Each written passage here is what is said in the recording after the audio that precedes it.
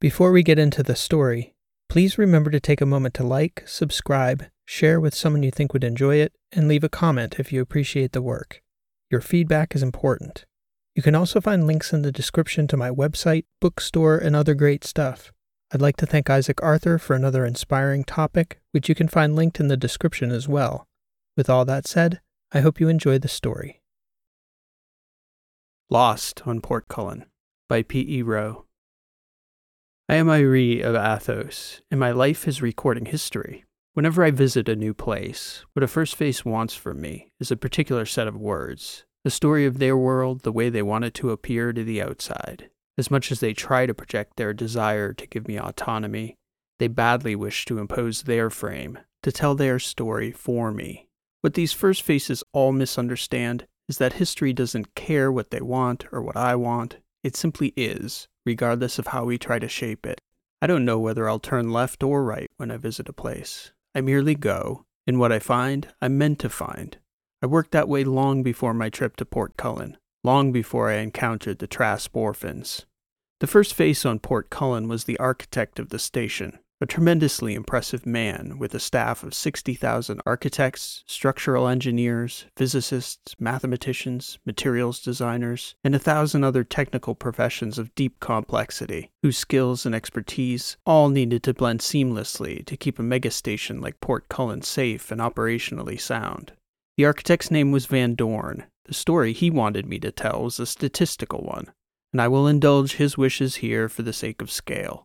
He would want you to know about the numbers, that nearly 20 million people pass through the port on an average day, traveling to and from hundreds of planets, outposts, and settlements all over the battery. He would have it that you need to know almost 2,000 ships dock every 24 hours, and roughly that number depart.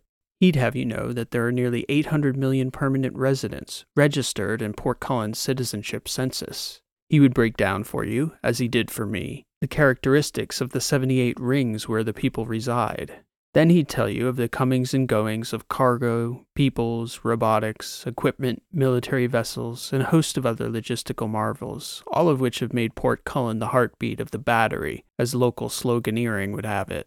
In my career, I've been met by 1,000 faces like Van Dorn's, all of which were equipped with mouths that seemed only capable of quoting statistics and happy talk about their domain. Usually they are politicians, whom we'll get to shortly, but curiously all of them claim to be familiar with, and indeed many are great fans of my work. Yet they never seem to notice the pattern. The very first thing I do when I can is lose that first face. And the next thing I do is try to get lost in a place, to see the things that people like Van Dorn desperately do not want me to see. Nobody cares how much cargo moves through Port Cullen. That's expected. The reason people care about my work is that I notice things that people like Van Dorn ignore. The signs. Historians are uniquely positioned to notice the health of civilizations, in the same way a good doctor might see the signs of a fatal illness long before a patient even experiences symptoms. The Van Dorns ignore the minor aches and pains, the occasional lightheadedness, the loss of appetite, the fatigue.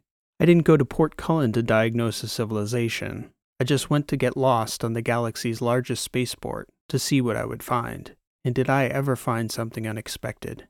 The first sign of it passed me in the form of a child, a boy I was not supposed to see. I didn't even properly see him. Van Dorn was escorting me through one of the newer rings, the Crispin Band, an offshoot of the outer superstructure. We were stopping for lunch at an area meant to showcase Port Cullen's agricultural independence, a policy platform of the present administration. The food was excellent, as fine as any of the cities on Athos or Hellenia. Then, through a wash of foot traffic, I spotted the boy on the other side of the causeway. He was sneaking into the side entrance of a neighboring bakery. I got up immediately from the table, left the restaurant, and tried to see if I could discover what this boy was up to. From that distance, I couldn't say what I saw in him. He just looked different and curious. He was the left turn I had to take. I didn't get to the bakery door in time. The boy came out running, clutching a loaf of bread under each arm. But what caught my interest was the black eye. Van Dorn had caught up to me by then. "Is this sort of thing common in this neighborhood?" I asked him. "Urchins," he said with some annoyance. "Not common at all. Yet you use the plural urchins as though there's more than one. It also looks like he's carrying more bread than a boy that size could ever eat in a day." Van Dorn shrugged. "Not unheard of, but not common. I assure you, we are addressing the situation. Somebody has blackened that poor boy's eye. Probably another boy, a bigger boy. Another of the urchins, yes? If you want to call it that." They were his words, and Van Dorn only grew more dismissive and evasive as I asked about that boy. The boy and I had met eyes as he'd run off. He was emblematic of so many metaphorical realities I didn't grasp in the moment. All I saw was an innocent little face, rushing to find his way out of sight. He was in a frantic state I'd never seen a child before. He could not be ignored.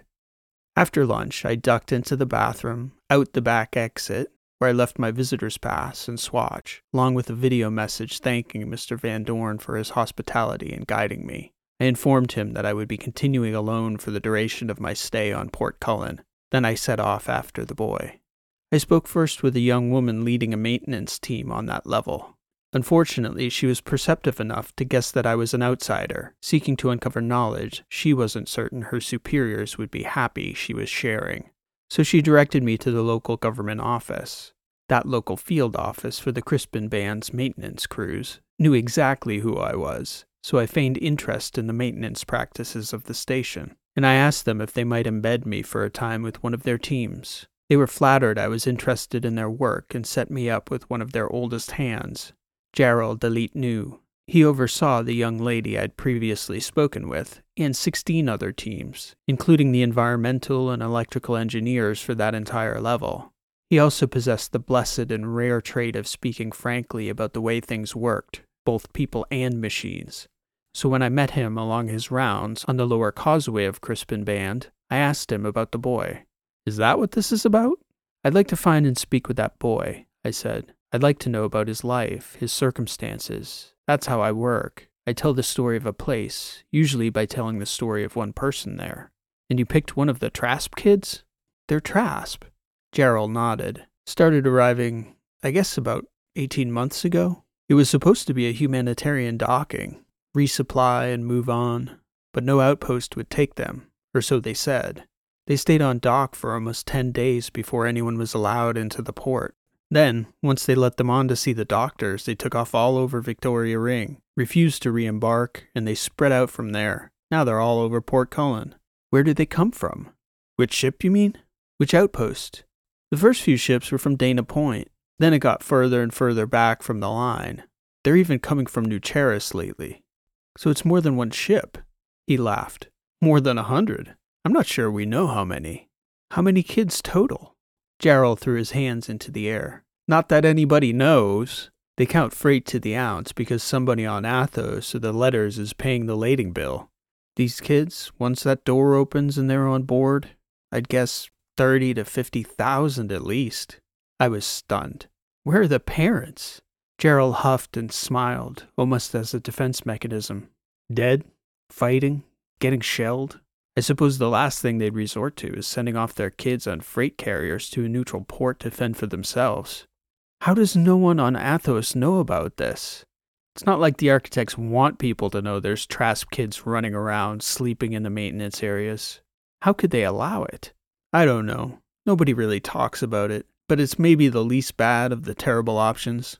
I mean, they're children. What's Van Dorn going to do? Turn them away to space? Send them back home to get blown up if it's so bad back there the parents sent them away in the first place? And the unspoken thing is that as much as we like to think we're safe being neutral out here, we're safer knowing that the Trasp are aware thousands of their kids are on Port Cullen. Is that even a fear out here? What the Trasp would do? What wouldn't they do if they thought there was a strategic advantage in it? Even sending their kids here. That's the thing nobody really wants to talk about. What happens in 5 years if we continue to do nothing like we're doing now? What strategic advantage would Trasp gain with thousands of their people living here in the shadows? Can you show me where they live, Gerald?" He shrugged and shook his head. "They're pretty clever, these kids. Strategic. They move around a lot. You can tell they were raised in a war zone." "But you said maintenance areas?" "Yeah, especially the heat. They like to stay where it's warm. I compare you with Ashta. She'll go down there with the Herald, but nobody goes down alone anymore." Ashta was an electrician who worked under Gerald. She had a section to review that afternoon and was happy to have the company. Ordinarily on her rounds, it was only she and a Harold clone from the Linden line, which they embodied in a humanoid model. The bot's presence was enough to ensure her security in those isolated areas. Gerald introduced me to Ashta along the outskirts of his territory. She and I talked as we climbed down ladders and crawled through access tunnels. "Are you genuinely afraid for your safety?" I asked her. "From children?" "Me, personally, no," she said. "I've always brought Harold along. And Candy. But there's been incidents on other rings." "Of violence?" "Sure. It's all they've ever known, these kids. The boy I first saw when I arrived, he had a black eye. And probably some broken ribs and more bruises than you'd believe. Some of the bigger boys, you wouldn't want to confront them without help. They know how to fight." "One of my many functions," Harold said, "is to deter confrontations and to protect Ms. Ashta should they arise." "I'm glad you're along," I said to the bot. "I am glad too, Mr. Irie," Harold said. "Someone must tell this story. Our inaction is an action in itself, a bad mistake over time." That tour, behind the access panels and down crawl spaces of the Crispin Band, was truly a revelation. At first, we saw little evidence of the Trasp children, which Ashta told me was usual. They were wary of adults, raised to be distrustful of anyone not Trasp generally. But Ashta alluded to other dangers these children faced, beyond sleeping in crawl spaces for high-capacity wires, the hunger and constant fights over food, water, and space. Among these other dangers was being seen as too friendly with any of the outsiders, especially adults, which had certain stigmas attached to it and resulted in repercussions from the other children. "A lot of the time," she said, "the candy I bring, I just leave it in places I know they'll find it. They know who I am and they leave me alone. It's a kind of unspoken communication." She showed me the places they slept. We saw blankets and bottles stashed in crevices. Ashta would remove anything that posed an electrical or fire hazard and leave candy in its place. Then she would fold the blanket and leave it nearby. I stood by while she rewired an aging fitting and replaced the box. Conditions down there weren't as unsanitary as I'd feared. The kids, she said, were most accessible at night. They'd come up to the main levels to use the public washrooms, usually in groups that had lookouts. Citizens on the Crispin Band had learned not to approach the public washrooms when they were in use at those hours, and the local politicians knew that this unspoken arrangement was far better than any they would have brokered with the Trasp children. Of all the people on Port Cullen I met, Ashta was among the most understanding of the kids. "They're just trying to survive," she said at least 10 times over the course of the afternoon. I asked her if she thought it would be possible to find that boy, the one with the black eye.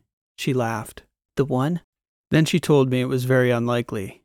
They moved around fast, and few citizens of Port Cullen had a sense for how they navigated the port. But Ashta was certain there was an order to it. She recommended I seek out a woman named Tyann Ellis, the food service czar on the Crispin Band.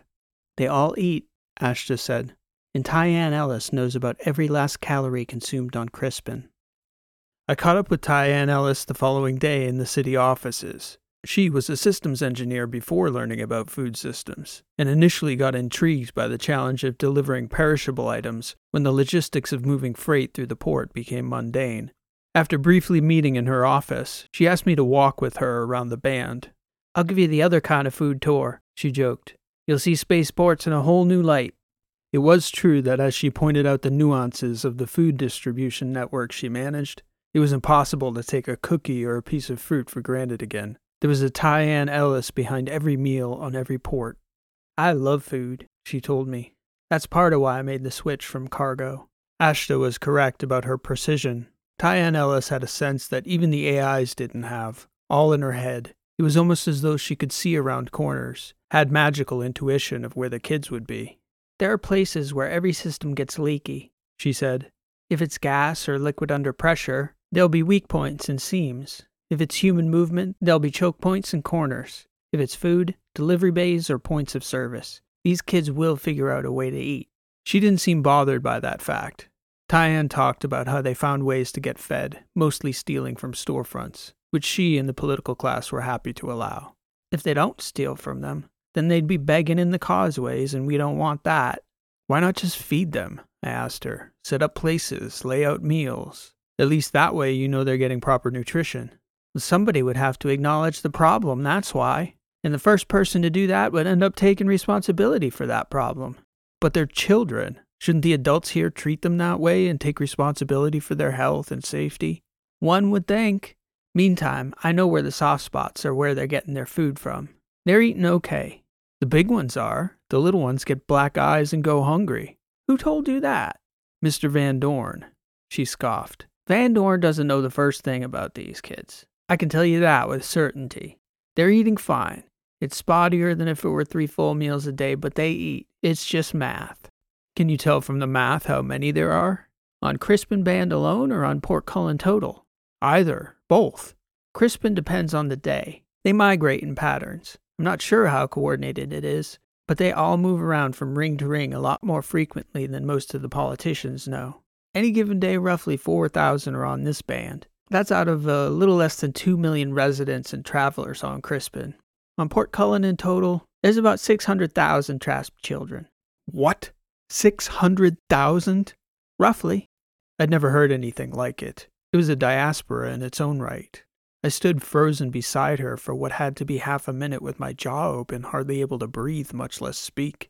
That's why nobody wants to do anything, Diane said. They just think as long as the people in the cargo move through and there's relatively little trouble with the kids, leave them be. There are 600,000 unsupervised trapped children on this station. 20 million people pass through each day, Mr. Irie. Nearly 1 billion people live here. It's a problem that's taking care of itself, mostly. People like me, the security managers in the gate areas, a few others, we just get told to look the other way. Food loss, compensation for petty theft. These issues get factored into the station budget. Came out of your landing fees when you paid your fare, Mr. Irie. As far as Van Dorn and his ilk are concerned, they just assume the war will end one day and they'll all go home. Who interacts with these kids? I know some of the older ones who run Crispin. We talk, keep things smooth. The one person who really knows the most is over in Carver City. They had some problems with the kids there about 3 months ago. Donnell Hall is the Carver City manager. I can get you an appointment to meet him. He and the city's AI have been tracking the movement on these kids. Please, I said. I'd like to talk to him. In the moment, there were a million questions I should have asked Ms. Ellis. But the truth was that for perhaps the first time in my professional life, I was so overwhelmed I was stunned into silence. All I could do was continue to walk alongside her. The scope of the problem was nearly unimaginable to me, and equally stultifying was the normality with which everyone seemed to be treating the situation. Not that they should have been running around as though their hair was on fire, but surely someone should have been doing something about the problem. And I had the sense that everyone was simply looking the other way and hoping these kids would just disappear. Meanwhile, I was still hoping to find that boy, to put a face to this humanitarian disaster that was hiding beneath the figurative floorboards on every ring of Port Cullen. I walked around Crispin Band all afternoon after Diane Ellis and I parted, looking and only a few times catching a passing glimpse of these elusive trapped children. Even if I'd have run into that boy that afternoon, though, I'd have had no sense yet what I would have asked him. I did prepare a list of questions for Donnell Hall the following morning before boarding a shuttle for Carver City. His ring was more residential than commercial or transitory. Most of the accommodations on the Carver City ring were permanent housing, many apartments that had been in families for several generations by then. As such, if anyone on Port Cullen was going to be bothered by the influx of Trasp refugee children, it was the people who cared enough about the station to notice what was going on. Donnell Hall was certainly one of those people. A travesty were the first 2 words he said on the matter when I met him in the Carver City offices.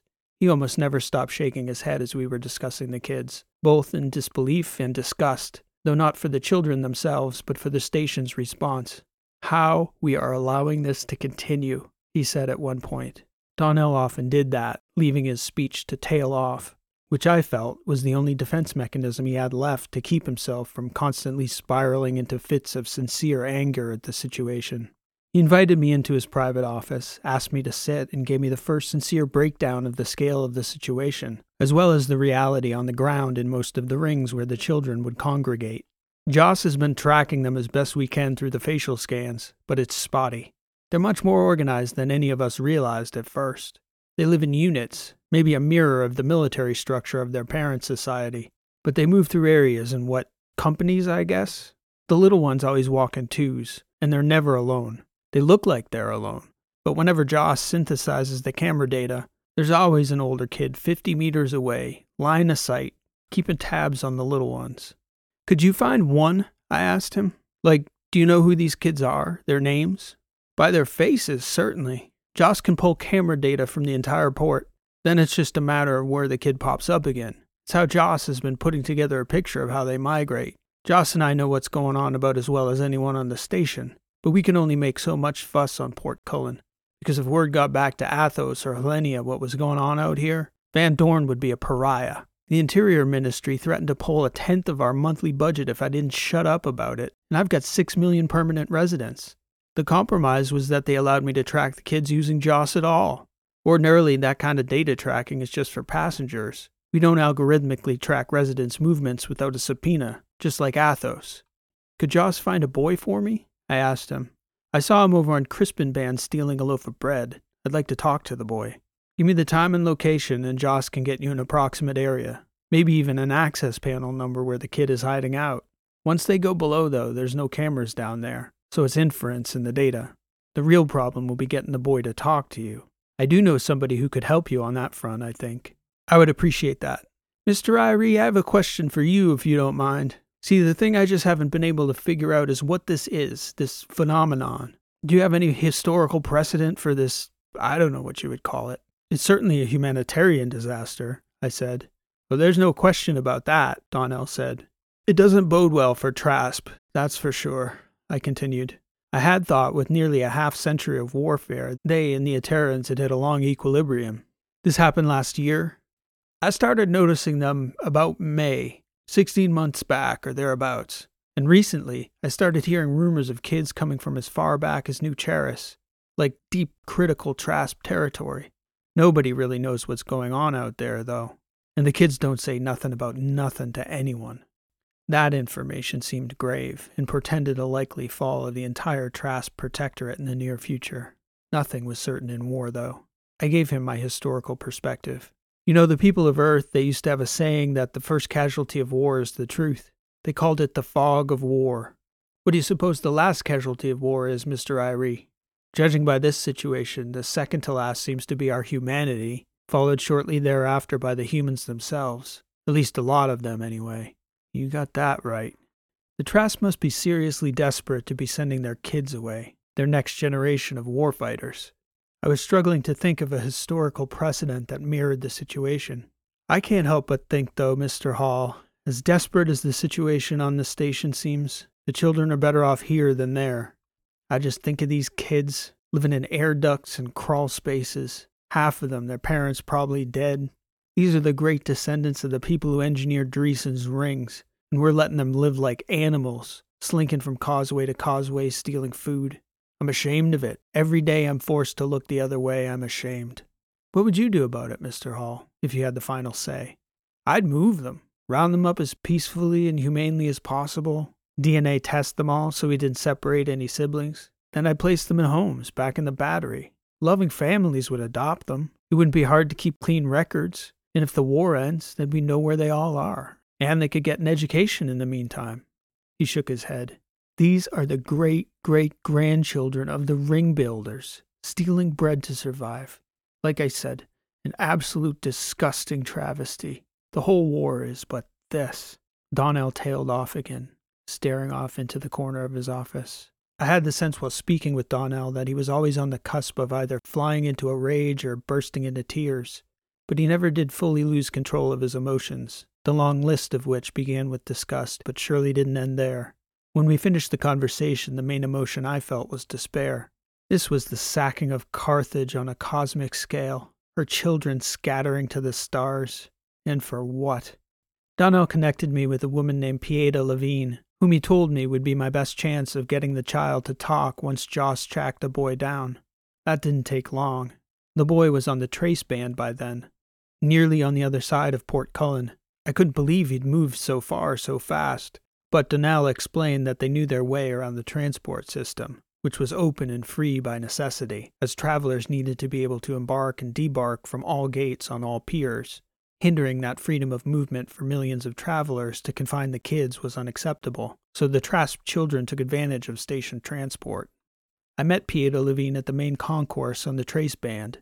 It was one of the earlier sections of Port Cullen, but the concourse was magnificent. The grand walkway of the main station rose what I guessed to be at least 50 stories above an open space nearly the circumference of a stadium, and the entirety of this inner sky was adorned with moving art of crystal-clear resolution, as though the entire domed ceiling had been painted by the hands of humanity's greatest masters. It was such a wonder, I had to be mindful of where I was walking.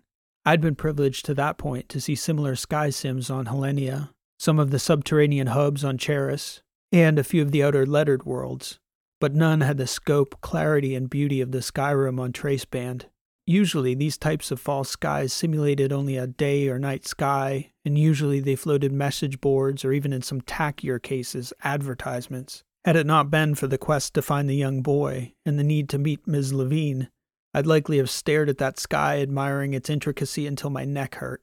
I did my best to ignore the glorious distraction and proceeded to the meeting post at the far side of the grand concourse. Pieta Levine herself was a sight as well. I was expecting a matronly older woman, dedicated to charity as she was, but Ms. Levine was young and looked quite youthful even for her young age. She had a very kind smile, and I realized that it was precisely these qualities that had enabled her to communicate with the Trask children. She looked friendly and non-threatening to them, and the eyes did not deceive about her. She was staggeringly empathic, could hardly pass by a child or a baby along the city's various causeways without looking, smiling, and admiring. And as we walked and discussed the situation of the Trask children, it was as though the tragedy had been personally inflicted on her through the person of each Trask child. "How is it that you came to know Donnell Hall?" I asked her as we were walking. "Same as you, I suppose," she said. "He was looking for a go-between last year, and apparently someone on Tailoring, where I live, got word to his office that I was friendly with many of the boys who ran my neighborhood." "How do you mean that, ran your neighborhood?" "They're martial, their society. They run in regiments. The bigger boys run things. So if you want to talk to the children, you need permission from the leaders. Otherwise, the younger ones will ignore you or run off, no matter how friendly you try to be." "So this boy we're going to see, he'll need permission from the boy that's in charge of this area?" "Maybe, Mr. Irie. It's not an exact science. Either that boy who runs the regiment or the local leader for Traceband. Maybe both. If we're lucky, I'll know the boy over him, or one of them may know me by reputation. We'll see." She instructed me to hang back while she knocked on doors to get into access areas or maintenance tunnels where the Trask kids were likely to be. She was completely unafraid and projected that fearlessness in the way she walked, smiled, and greeted everyone. She finally got the attention of a pair of little ones in the upper tier of a commercial area near Traceband's piers. I was close enough to hear her talk to these children, who were leery at first, but defenseless against Pieta's smile and charm. She knew all the right things to say, insisting that she'd like to speak to their watchers and then the local boy in charge. Then she waved me off as she went off with the two children. I sat on the bench and waited for her to return. She came back 20 minutes later with a boy who was perhaps 12 years old, maybe 13. He was very big for his age, but I couldn't help but notice how baby-faced this boy leader looked. He asked Pieta what business I had with the black-eyed boy whose picture she'd showed him. I wanted to explain, to offer to take them all for a meal, to feed them, to buy them new clothes, blankets, do something for them. But Pieta was explicit about what I should say, that to say too much would scare them off. "I would just like to hear his story," I told him. "She says you're not a Terran," the boy leader said. "You don't look a Terran." "I am not. I am from Athos." The boy nodded his approval. "Why this boy?" he asked me. "I saw him first when I came." "Would you speak to me instead?" "Of course, if you prefer," I said. "I would also like to speak to him if it's possible, though." The boy waved over another boy who was just out of sight and said something like, "Caso Cloel, Caso Clip," in some Trask cant or code language. The second boy ran off. "Stay nearby," the lead boy said. "It may be an hour or so, but we'll bring him to you." I waited on the bench with Pieta. She told me I was lucky. She didn't know that bigger boy, but she had met the leader of the group that the black-eyed boy was under. Somehow he had vouched for her, and that had lowered suspicions enough that they were willing to arrange a meeting in a public place. She explained that the boy was either underground somewhere or working nearby, which meant either stealing food from vendors or picking small items from travelers in transit. It was nearly 2 hours, a coffee and a breakfast bar later before the larger boy from earlier returned. He told Pieta the boy would come, but only with an escort, at the insistence of his local group's leader. He asked me if this was okay. "Of course," I said. "Please." He told us to meet the children at a plaza that was near the piers, and told us not to try to go inside any of the shops or restaurants with the children. We could eat lunch, but only at the outside tables in the concourse where we could be watched. Pieta and I started walking in that direction. Along the way, I asked her about their careful reticence. "It's not just that they're trasp," she said. "Kids have been pulled off by travelers, other adults. There's a lot of reasons the politicians don't want to address this problem. Some very ugly incidents would come to light." I see. We met the children at a cafe along the concourse called Mellows. As with the young children, though we were out of earshot, Pieta had no doubt we were being watched from several angles at all times. The boy looked even shorter than the image of him I'd been remembering while searching all week. He was probably 8 or 9 years old, I guessed. His eye was still black, though yellowing around the edges of the bruise as it faded. He clearly had no idea why he was there or who I was. The minder was a girl of about 12. She was a little shorter than Pieta and rail thin. She had a sharp look to her, but her eyes were bright, if suspicious. I gathered her function was less to ensure the boy's protection than to carefully monitor what he was allowed to say, as well as report back accurately what was said to their watchers. They may have been living outside the bounds of Port Cullen's society, but they were certainly not free. To be fair, no Trasp was. Everyone was in bondage to the war in some form.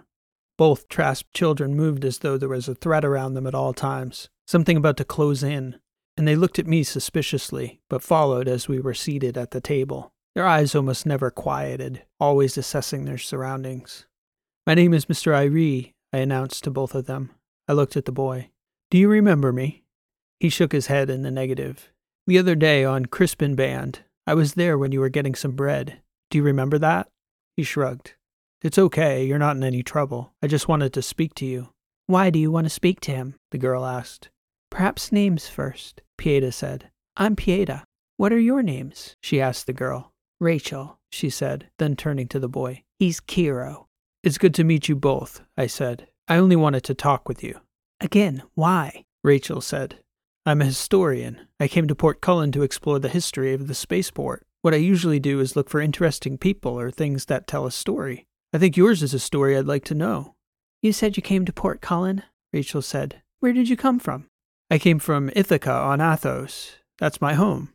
Do you know of Athos?" The boy nodded. "Everyone knows Athos," Rachel said. "We built your ring, you know," Kiro said. "The Trask built Athos. And Iophos, too." "That's true," I said. "Your ancestors and ours, along with a lot of robots." Pieta took charge of helping the kids order lunch from the touchscreen table, instructing them that they could order anything they wanted. I cleared them through my biometrics and invited them to eat their fill. They were still hesitant. I suppose they must have felt a bit like a pair of fairy tale children being fattened up for some kill. We made small talk about the station, which rings they liked best, their favorite places and foods. I asked them how long they had been there, and both had arrived together 8 months prior on the same starship. They'd been shifting around Port Cullen ever since, hiding in crawl spaces and maintenance rooms when they weren't out stealing food and trinkets from travelers. "I wanted to ask you about your eye," I finally said to Kiro. "That's what really caught my attention when I first saw you." He furrowed his brow as if it confused him, almost as though he'd forgotten entirely about it. And it occurred to me the boy probably rarely looked in the mirror, or paid his appearance much mind. "What do you want to know about it?" "How did that happen?" He shrugged. "Just some guy. A man. He caught me going through his satchel outside the gate." "And he hit you?" "I bit him after he grabbed me, and then he socked me." Kiro seemed genuine. It was doubtful he was lying or misrepresenting the incident. He also seemed to be wondering what was so interesting to me about the situation. "Can I ask you, Kiro, do you like it here on Port Cullen?" Again, he seemed confused by my question. He didn't answer. "I'm not sure they know what you mean," Pieta said. "Well, I guess what I'm asking is whether you'd prefer, perhaps, to be in school, to live in an apartment with the family." Rachel looked over at the boy, shooting him a warning. "Do you ever think of that?" I asked her. "Why would we?" Rachel said. "We're here." "What if you had a choice?" I said. "We don't," she said, emphatically. "Maybe today you don't," I conceded. "What if people were to try and help change the way you're all living?" "Change how?" "To maybe take you to live somewhere else in the Battery, to a home where you could go to school and live with a family." "We already have families," Rachel said. "I understand," I said. "I'm not suggesting you go anywhere permanently, just until your parents send for you again." "Why?" Rachel asked. Wouldn't it be better for you to have a home, a bed to sleep in, a school to go to, somewhere safe to live, regular meals?" The two kids looked at each other. "If you're asking if we prefer a normal life, or if we'd like to go live on Athos or Helenia or something like that, of course we would," Kiro said. "We're not stupid, but that's not our life, that's yours."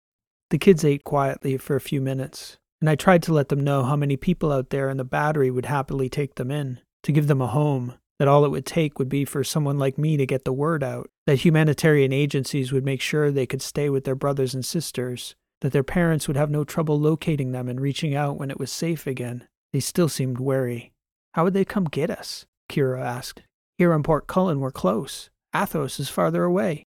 "That's true," I conceded. "We could take you back here, or perhaps even all the way back to Trasp territory once the war ends."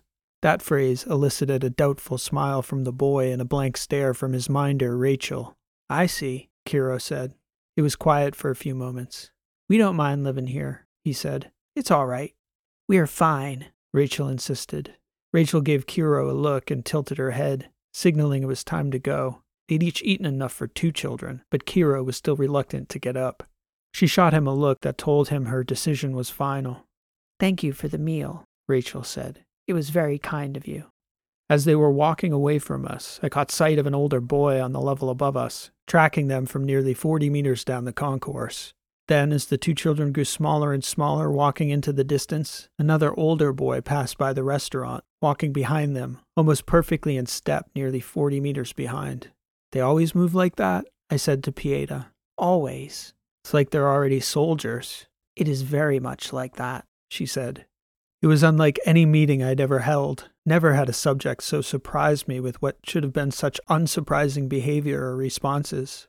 I was suddenly left wondering what this was. An infiltration? Of children? The girl, Rachel, was not all that long for childhood when held in relief with the scale of the West Battery War. Not by a long shot. How long do you suppose, Pieta, before those children are having children of their own in the shadows here on Port Cullen? She rolled her eyes and looked away. "Is anyone even asking those questions?" "Maybe Donnell is," she said. "Everyone else is just hoping the issue goes away." The children themselves, of course, could be nothing sinister. For a time, they'd still be the innocent victims of their parents' war. I couldn't help but wonder, though, how they were serving it. No one on the outside really knew how the war was going. Not for Trasp, nor the Aterans. Neither was inclined to welcome reporters or historians to record the happenings accurately. They both welcomed the shroud that hung over the war in the darkness of space, a black shadow hanging over their fog of war. When I returned to Athos the following week, I consulted a colleague who was an expert in military strategy, a historian, not a practitioner. "Yes, those kids are soldiers," he told me. "All Trasp are now." Most likely, he explained, their function was to catalog movements of freight, of people, in and out of the battery toward the lettered systems near a Terran space. Metals and minerals for weapons, ships, and bots would be of particular interest. The children's presence on a neutral spaceport ensured their safety, while the order the parents had instilled in the children from an early age ensured they didn't stray from their martial culture. They'd have to be dragged off that station, my colleague thought. There was no chance of them being coerced by the trappings of a family life with strangers on foreign settlements, even if it meant regular meals and peace. They were children of war, stashed there to mature in safety till they could be gathered up again later to fight. Perhaps someone should drag them off kicking and screaming, I suggested, rather than being complicit in incubating them as Trasp cannon fodder. Surely the Trasp have surrendered whatever parental rights they once could have claimed. "That would certainly be a confrontation Van Dorn wishes to avoid," my colleague responded. "Neutrality is a tricky business, especially for a nation of 1 billion souls, surrounded on all sides by empty space and 2 tremendously lethal warring factions. Courage can sometimes be a luxury as much as a state of being, dictated to us by the terms of our existence. War makes its own terms. The people must live in them." This story of the boy Kiro, black-eyed and lost on Port Cullen, I thought for many weeks about how to tell it back home on Athos, or even whether I should tell it at all, and if so, when. The story had all the elements of human psychology that would yank at the hearts of my fellow Athosians, the good people of Iophos, Helenia, the letters, and everywhere else in the battery civilized people called home. I needn't even propose the intervention. I knew that by the time I'd taken my third breath after hitting publish, there'd already be a charitable foundation composed of countless self-righteous signalers in as staggering a number as the earnest and well-meaning. In 10 minutes, on Athos alone, there would be a place for every Trasp child 100 times over. The fog of war, though, to my great shame, held me in its grasp for a time, rendering me hesitant to publish. I knew that history could very well tell a tale of the humanitarian effort that salvaged the ragged children of the Trasp civilization in her dying hours, sheltering the few remaining great-great-grandchildren of the galaxy's greatest engineers. Just as easily, though, I knew it might tell of the standoff that destroyed the largest spaceport in the galaxy when the beleaguered Trasp came to collect their wayward children for conscription, furious that Port Cullen had given away the most valuable of their final resources. Then I thought of a boy with a blackened eye, sleeping under a steam pipe in an electrical closet. Never had history seemed a crueler partner. Damn neutrality, and damn the Trasp. Let them come for my head. Word is out now to the humans of the Battery. No circumstance need make monsters of all of us. Every last child deserves a bed. Lost on Port Cullen. This has been an original story written and read by P.E. Rowe. Thank you for listening, and I hope you enjoyed the story. If you did like what you heard, please show your appreciation by liking, subscribing, and leaving a comment. If you'd like to check out my website, you can find me at rowlit.com. That's ROWELIT.com. You can find many of my other works of fiction of all lengths and in multiple genres. For the dedicated fiction writers out there, I also have a free video series on the mechanics of fiction writing, based on the fields of narrative theory, cognitive psychology, linguistics, and narrative craft, which you can access through my website. So please stop by anytime. Also, if you're enjoying these sci-fi weekly shorts, I've also added 3 shorts set in the story world of my Last Horizon novels. You can find them here on this channel or through the links in the description. If you've enjoyed this week's story, I think you'll enjoy those as well. I hope to catch you back here soon with another new story. Again, thanks for listening. This has been P.E. Rowe, and I hope to see you next time.